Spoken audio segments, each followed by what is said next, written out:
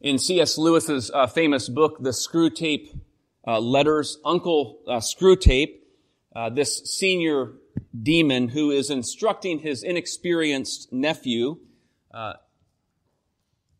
associate demon named Wormwood, he's instructing him in the art of how to guide a human being to hell. And in this instruction, he warns him that his task is made a lot more difficult because, quote, the enemy, God, has a curious fantasy of making all these disgusting little human vermin into sons. I'm not sure how you feel about being identified as vermin, but God is in that kind of work, the work of turning sinners, those alienated from God, into sons, from vermin to sonship. And it reveals one of the radical changes that occurs when a person becomes a Christian. They become a child of God. They were not a child of God. They were an image bearer of God, created in His image, but then they become a child of God. They have this new standing, new status. They're a part of this new family.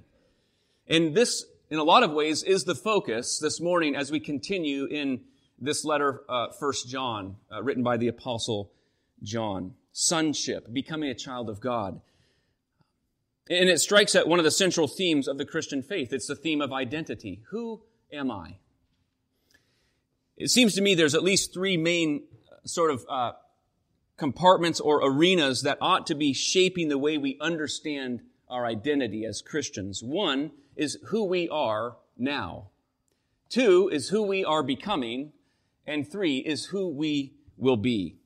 Who we are now, who we will become, and who we will be. All three of these are woven together in no particular order. All three of these woven in the text this morning of 1 John chapter 3. It's the first 10 verses of the third chapter. So let's give our attention to God's Word. John continues, 1 John chapter 3. He writes, "See, look what kind of love the Father has given to us, that we should be called children of God. And so we are. The reason why the world does not know us is that it did not know Him. Beloved, we are God's children now, and what we will be has not yet appeared. But we know that when He appears, we shall be like Him, because we shall see Him as He is. And everyone who thus hopes in Him purifies himself as He is pure. Everyone who makes a practice of sinning also practices lawlessness. Sin is lawlessness. You know that He, Christ, appeared in order to take away sins, and in Him there is no sin. No one who abides in Him keeps on sinning. No one who keeps on sinning has either seen Him or known Him. Little children, let no one deceive you. Whoever practices righteousness is righteous, as He is righteous. Whoever makes a practice of sinning is of the devil, for the devil has been sinning from the beginning. The reason the Son of God appeared was to destroy the works of the devil.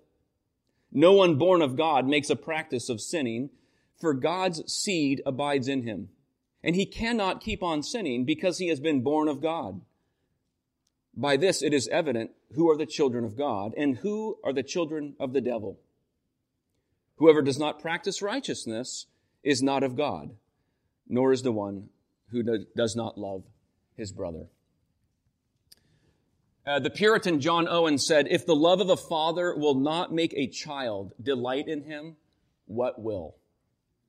This is where, in part, I hope we're headed in this text, to be delighting in our minds and hearts in our Heavenly Father, because this great love has made us, if we are His sons and daughters.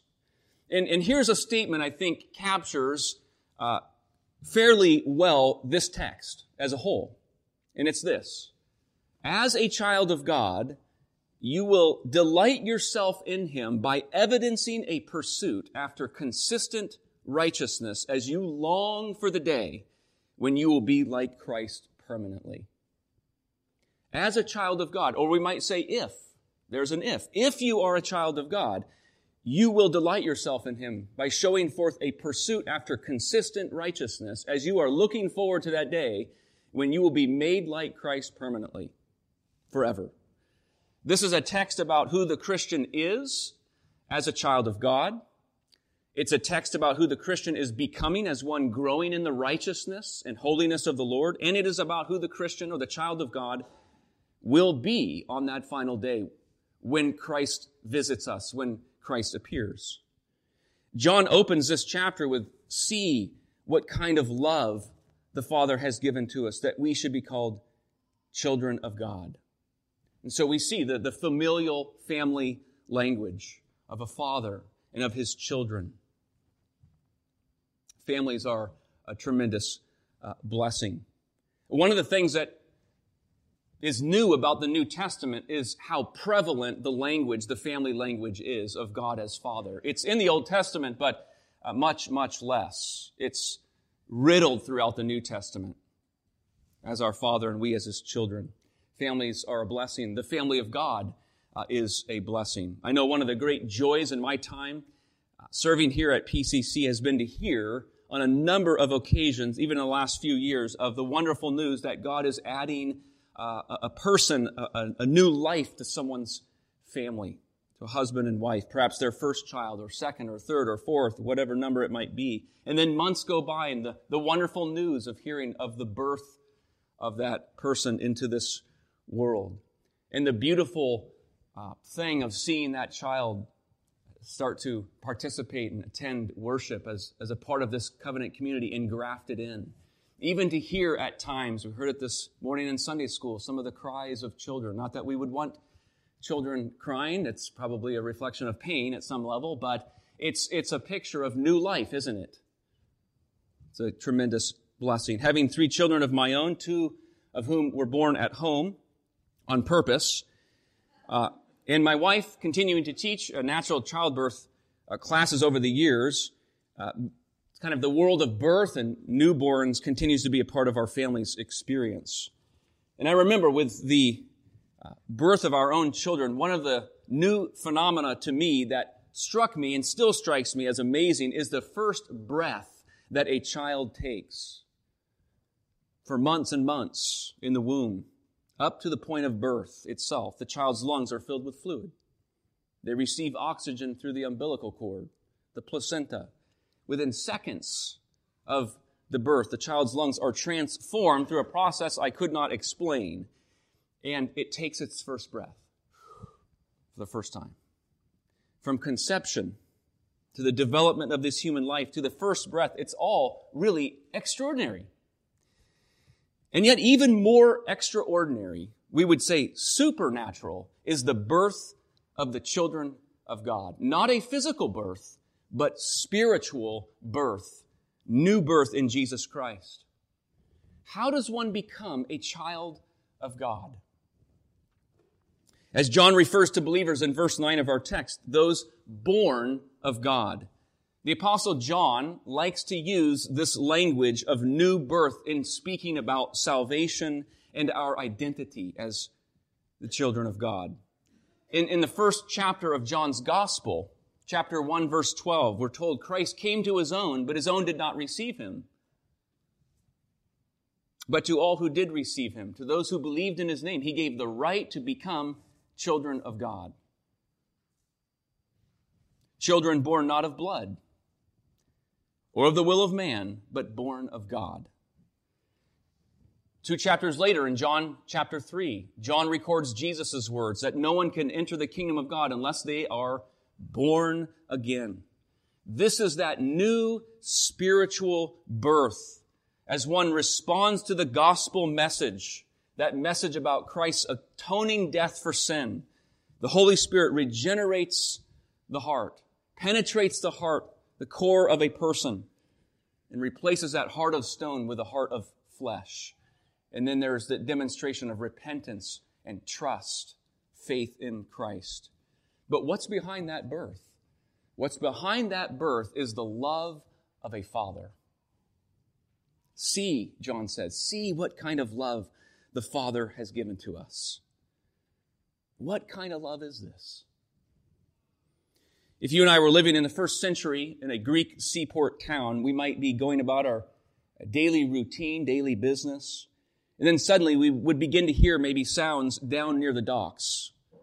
And word would perhaps spread through the town that a ship was coming in. And people might make their way down to the docks to see whether this ship was from their own country or from a foreign nation. And you might even hear people saying in Greek, potopain, potopain, meaning from what country? From what country?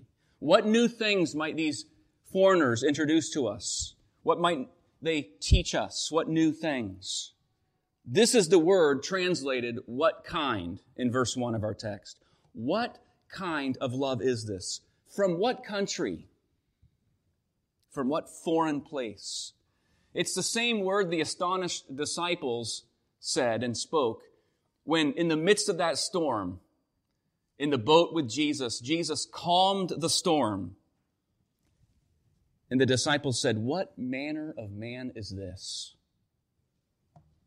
Where does this man come from, that even the wind and the waves obey him? What kind of love is this? It is a foreign love. It's the only kind of love that provides the remedy to man's fundamental broken condition, his sinfulness, his separation from God. Shelley and I are reading a book right now called Why We Are Restless, The Modern Search for Contentment. And the author's quote from Peter Kreeft. He says, the God of the Gospels both shows man to himself and provides the answer to the question of human longing. He says, man is like a very strangely shaped lock with weird protuberances and indentations. And Christianity is like a key, an equally strangely shaped key that fits the lock. We are a strange people. We are broken. Sin has twisted, broken, and imprisoned the very heart of man. But it is this foreign love, this great love of God that brings new life and forgiveness and hope, freedom, sonship. John says, beloved, we're God's children now, and what we will be has not yet appeared. But when he appears, we shall be like him. Perhaps that we would not be discouraged or downcast or despairing when we look in the mirror spiritually and we're saddened by the lack of growth in our own Christian lives. John reminds us not only that we're children now, but at the resurrection, at the visitation of Christ as he appears, we will be forever changed, glorified, yet still bearing the family name, adopted and engrafted into God's family. Who we are now is the children of God. Who we will become is like Christ forever, permanently. But who are we becoming? Perhaps that's more of the text that fills these verses. Who are we becoming as the children of God? So John doesn't only identify the bookends of the Christian life, our regeneration, our being adopted into the family of God, and then on the other end, the glory that is ours at the coming of Christ. But he addresses the pages in between those bookends. And a central characteristic on the pages of a believer's life is growth or consistent pursuit after righteousness. A practicing and consistent pursuit after holiness.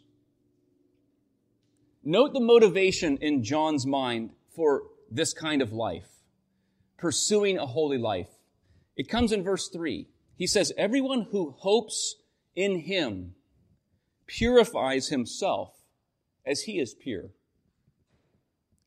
On that last day, we shall be like Christ, perfectly, permanently conformed. But for John, our perfect and permanent conformity to Christ on that day is what ought to be driving us to live after Christ now. In other words, if we're going to be like Christ in the end, we must seek to be like Christ now. Everyone who thus hopes in him purifies himself. His motivation is not a set of precepts, commands, or rules, as important as those are. It's first hope in Christ. Love for Christ. It's a higher love and a greater devotion to him.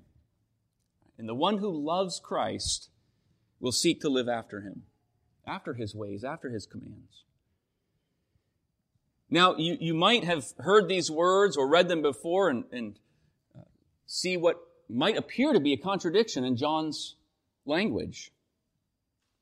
In verse 6 and 9, he says, no one who abides in him keeps on sinning.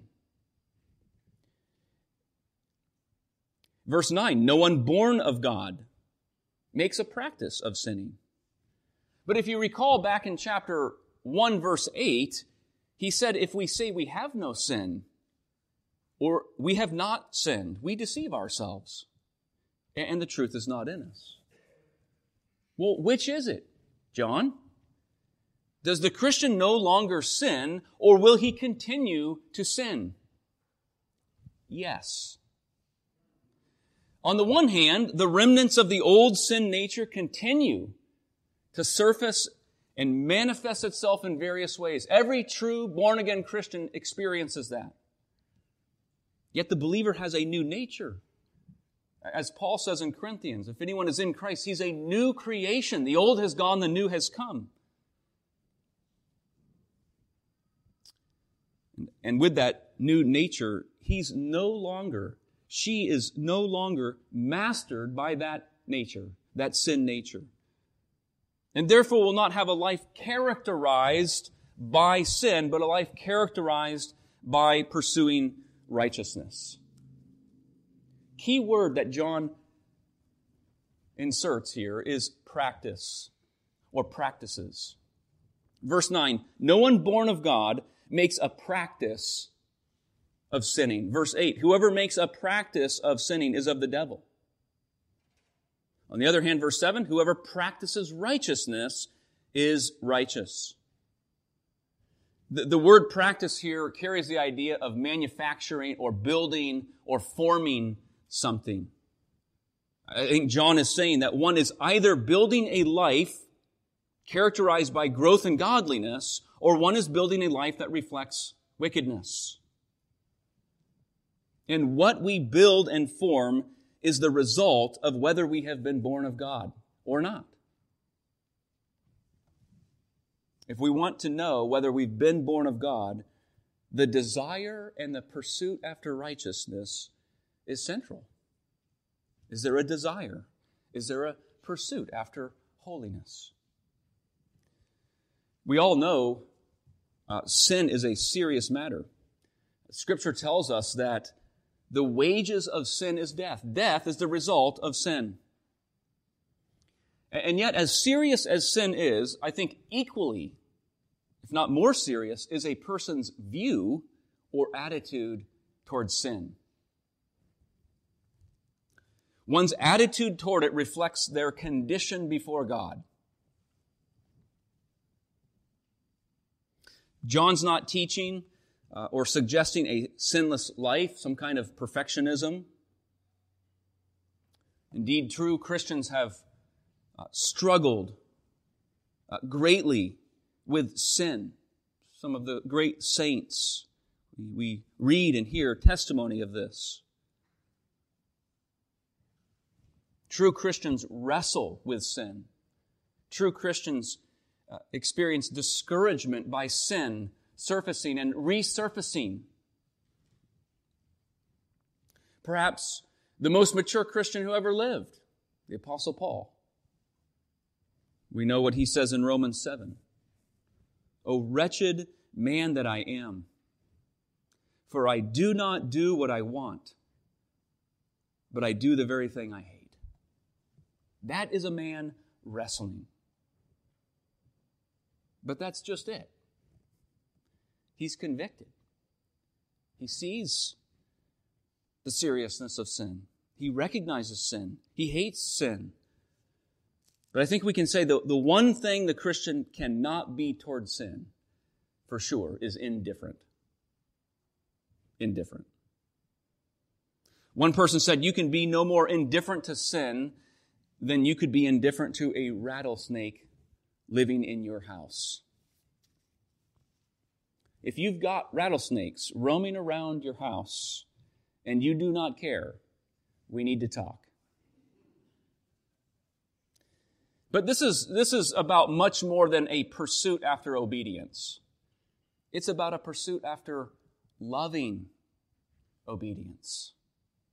There's a difference.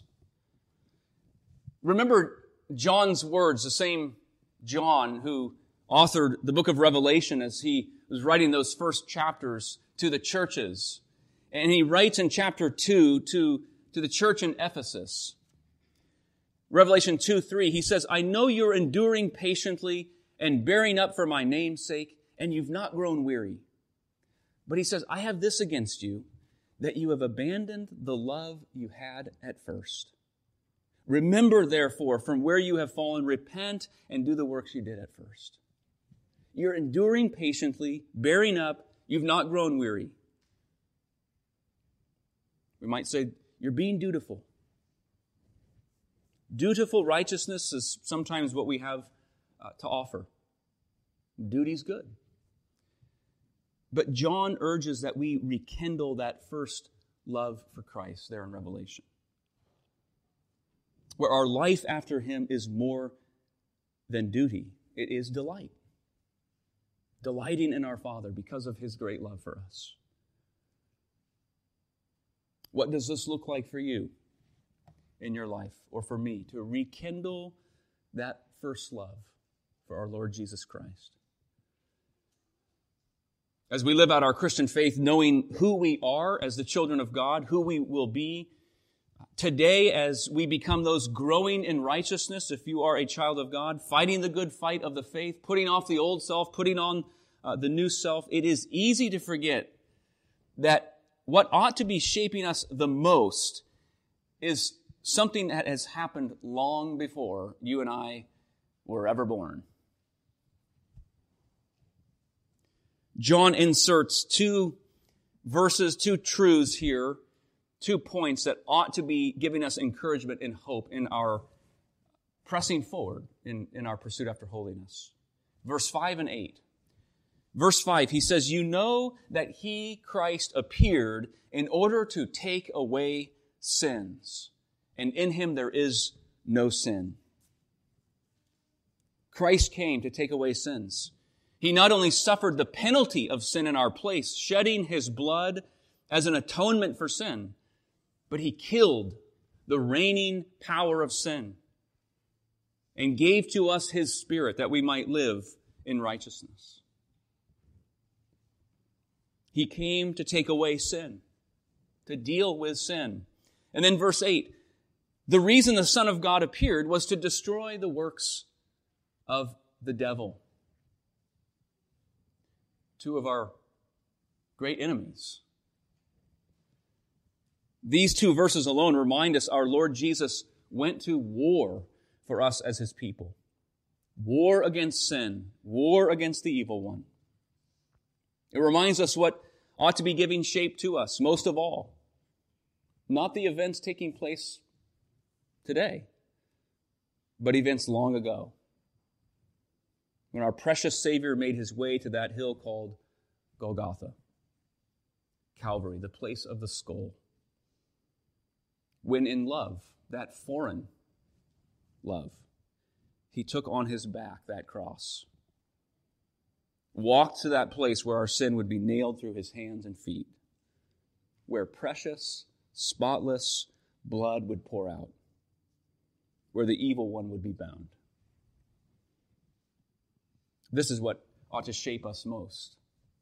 This is what we ought to cling to. As we awake each new day, there's much that may grab our attention, demand our attention, our daily responsibilities, relationships, work, life's trials and challenges. John's reminding us that what's most formative in our faith journey is not what's right before us, but what has already occurred. Christ was crucified. Christ is risen. Christ is ruling. And so the author of Hebrews tells us, let us fix our eyes on him. Let us fix our eyes on Jesus, the author and perfecter of our faith. Let's pray together. Lord, how we praise you for this great and awesome love that you have demonstrated through the cross of your Son, Jesus Christ, our Savior, our Lord, our friend. And we praise you, Lord, that you are a Father full of love, with a heart of love. And, oh Lord, we pray that by your grace and the working of your Spirit in us, that you would cause the eyes of our hearts to be fixed upon him, that you would daily restore to us the joy of our salvation, that it would fuel us, move us to live after you. Indeed, resting upon your grace that is our foundation, that is sufficient when we fall, but yet that grace that fuels our hearts to love you all the more.